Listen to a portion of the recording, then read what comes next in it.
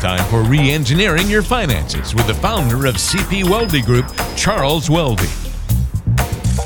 Hey, it's another edition of Re-Engineering Your Finances. Walter Storholt here alongside Charles Weldy, and today we're talking about getting satisfaction in retirement, or maybe can't get no satisfaction in retirement. I don't know, maybe you can't. We're going to talk a little bit about that on the program today and explain exactly what we're talking about. Of course, we're always joined by Charles. He is the founder and a certified financial planner at CP Weldy Group, based in Chadds Ford, PA on Route 52.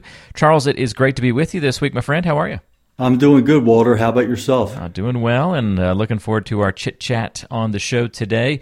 We're going to talk about the secrets of experiencing satisfaction in retirement. And I think we've discovered, at least for our purposes of the show, to make things kind of easy to digest, we're going to cover 5 key situations to which your financial plan needs to lead you. If you can key in on these 5 points, you'll have a high chance to achieve retirement satisfaction. At least that's the idea, Charles. So we'll see if you fully agree with this as we work our way through, but I think we're going to be hitting in some good spots here. All right, so the first goal would be to achieve some peace of mind regardless of what's happening in the stock market or around the world. Why is that such an important part of the planning process, and how do you help people achieve that? So I've read that, just round numbers, about 7 out of 10 people are concerned about running out of money in retirement. And obviously, if 7 out of 10 people are thinking that way, Walter, there is no peace of mind. There's some stress involved. So what we try to do is, we basically look at their portfolio and we say, all right, we should have money really in 3 places. We should have money for emergencies, all right? So, that's off the table.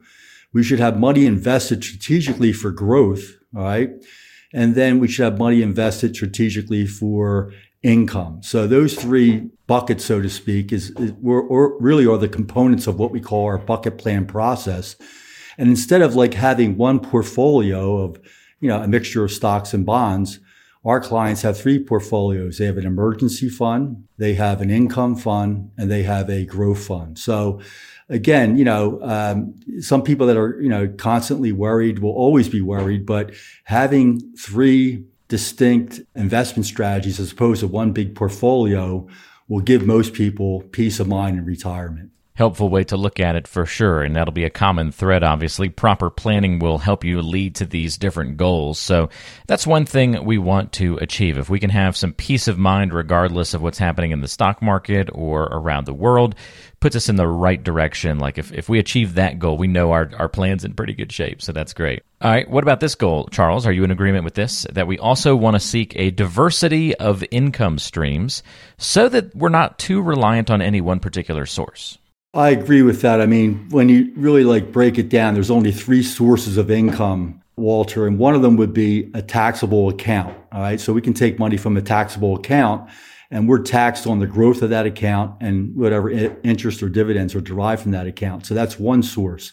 A second source would be a tax-free account. And the 2 tax-free accounts that I'm aware of are Roth IRAs and permanent life insurance. So we can take income out of those accounts on a tax-free basis. And then the third type of account would be a tax-deferred account where, the bulk of our generation has most of their money in tax-deferred accounts where at some point in time, right now it's age 72, regardless of whether we want to take the money out or not, we're going to be forced to take it out. So if we have those 3 sources of income, accounts that are taxable, accounts that are tax-free, and accounts that are tax-deferred, and we strategically allocate our investments amongst those 3 accounts, we could most likely achieve a 12% or less tax bracket. And that's important because at 12% or less, capital gains tax rate is 0.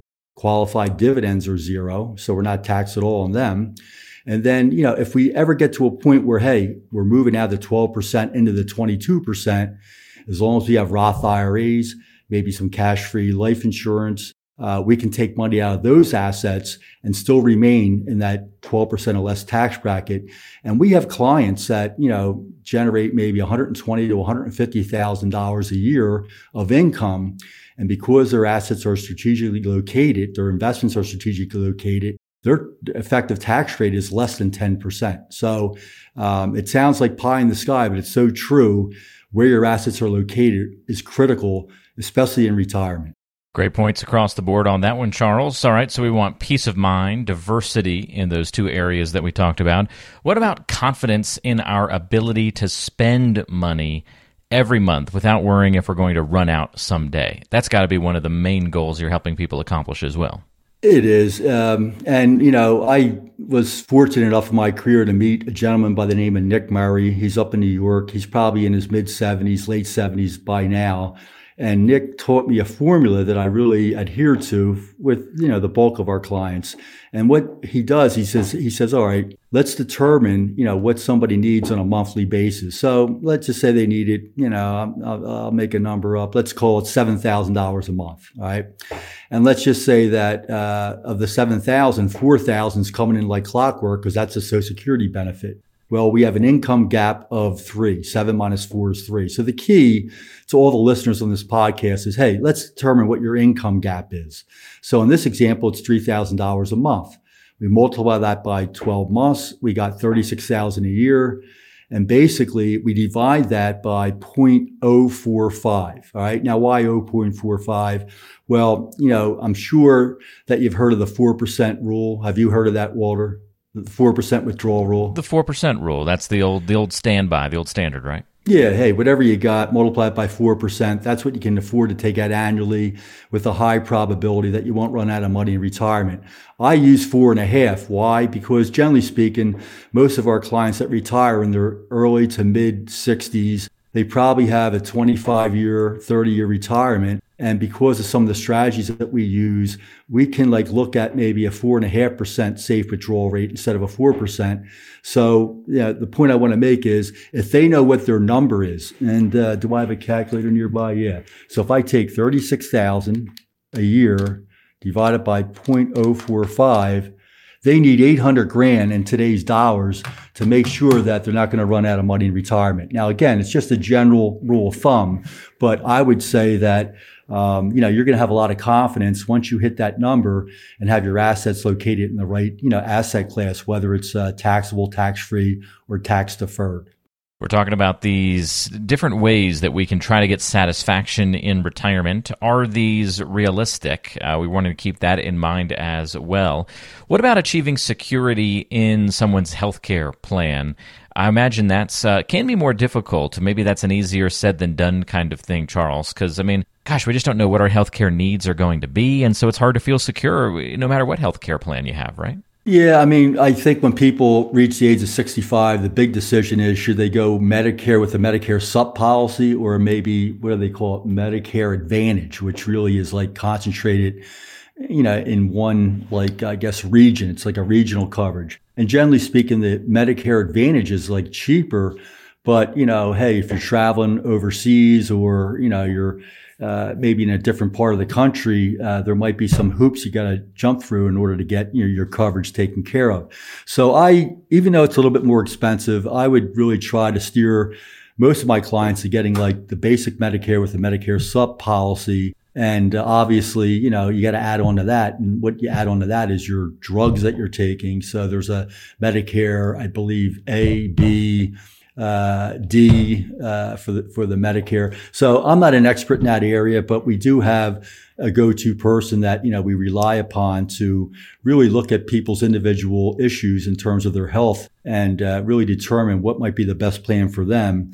And I'm just thinking years ago when I studied this, and it's been a while since I've really delved back into it, but I was always, the one thing I got was hey, when you turn 65, even though that Medicare and the sup policy might be a little bit more expensive, go for that, because in the future, if you run into health issues, maybe some of these companies like Cigna, Aetna, what have you, they're not required by law to accept you because of a pre-existing condition. So, that's an area where I have to admit, Walter, I'm not 100% confident in my ability to advise people in that area, but I kind of know an expert in the area that knows that subject inside out, and I kind of direct my clients to him. We all know our specialties, and it's a great awareness when you need to pull in those outside resources to help make those right decisions. And the important thing is making all of these choices in the right context of the rest of your financial plan,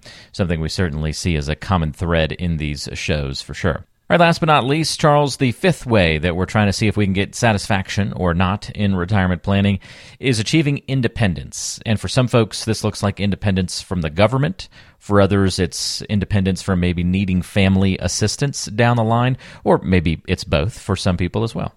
Yeah, so let's take the government first. So to be independent from the government, I don't believe you can have a large retirement account and never be independent from the government. So what has to happen is, someone, who, knows your situation should really be monitoring on an annual basis your tax liability and doing strategic Roth conversions to keep you in a lower tax bracket. And especially if you're married, Walter, because a lot of people think legacy planning is really just for the children, the grandchildren. But, in our world, it's really for the surviving spouse. I mean, when one spouse passes away, the remaining spouse, A, loses a Social Security check, and B, now is in a higher tax bracket just because of the way our tax system is designed. So to be independent from the government really means to really not have too much money in this tax-deferred account, and maybe strategically while you're married, or even if you're single and you have a little bit more income that you can place in a 12% tax bracket, or maybe even a 22% tax bracket, depending upon the facts and circumstances, to kind of move money from always tax to never tax. So, being independent from the government really could be doing strategic Roth conversions, on an annual basis. And then the second independence is family assistance. I mean, that speaks to me as long-term care.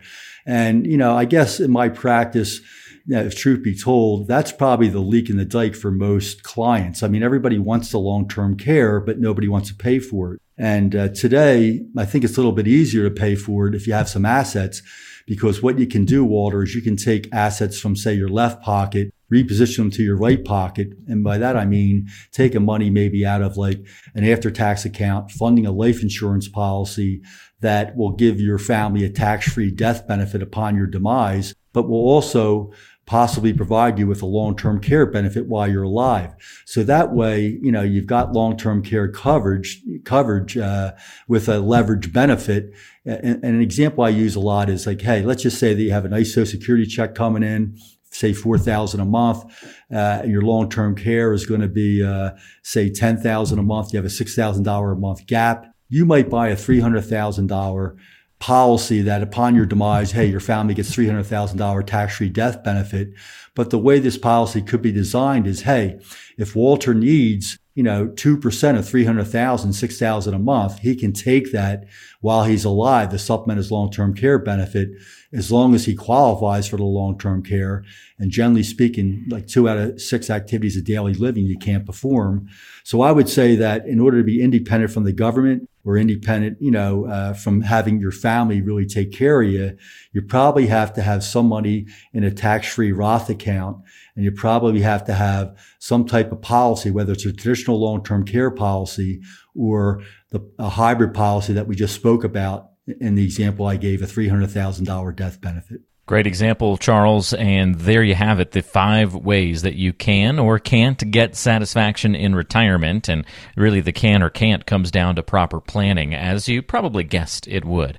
But again, to recap, what we want to achieve is peace of mind from the whims of the stock market, diversity of income streams, confidence in our ability to spend money without running out someday, security in our health plan, and independence from things like the government or family assistance. If we can create a plan that accomplishes those 5 things, the idea is that you're going to have a pretty high chance of having a satisfying retirement. And if you're thinking about your financial plan right now and you're going, I don't really have all 5 of those things. Maybe I only have 3 of them or 2, or can you honestly say you have 1 of them? And if not, I think that's just a good little indication. It's time to start doing some more serious planning. Put a plan in writing, put it in paper, on paper, and get in the right direction with your financial life. It's very easy to do so. You can pick up the phone, give a call to Charles at 610-388-7705. Again, based in Chadds Ford, Pennsylvania, serving the Delaware and Chester County areas typically. You can come in, have a conversation about your plan, and put a serious plan together for the future. It starts with a simple conversation, and then you can get into the details from there. But if you'd like to set up a time to meet for a complimentary review of your plan, again, you can do that by giving Charles a call at that number or go online to cpweldygroup.com. And we're going to put the contact info in the description of today's show, so it's easy for you to find. Charles, we really appreciate your help on the program today and great advice, and we'll look forward to chatting with you again next time. Thank you, Walter. Appreciate it. All right, thanks so much. That's Charles Weldy. This is Reengineering Your Finances, and we'll talk to you on the next podcast. Thanks for listening.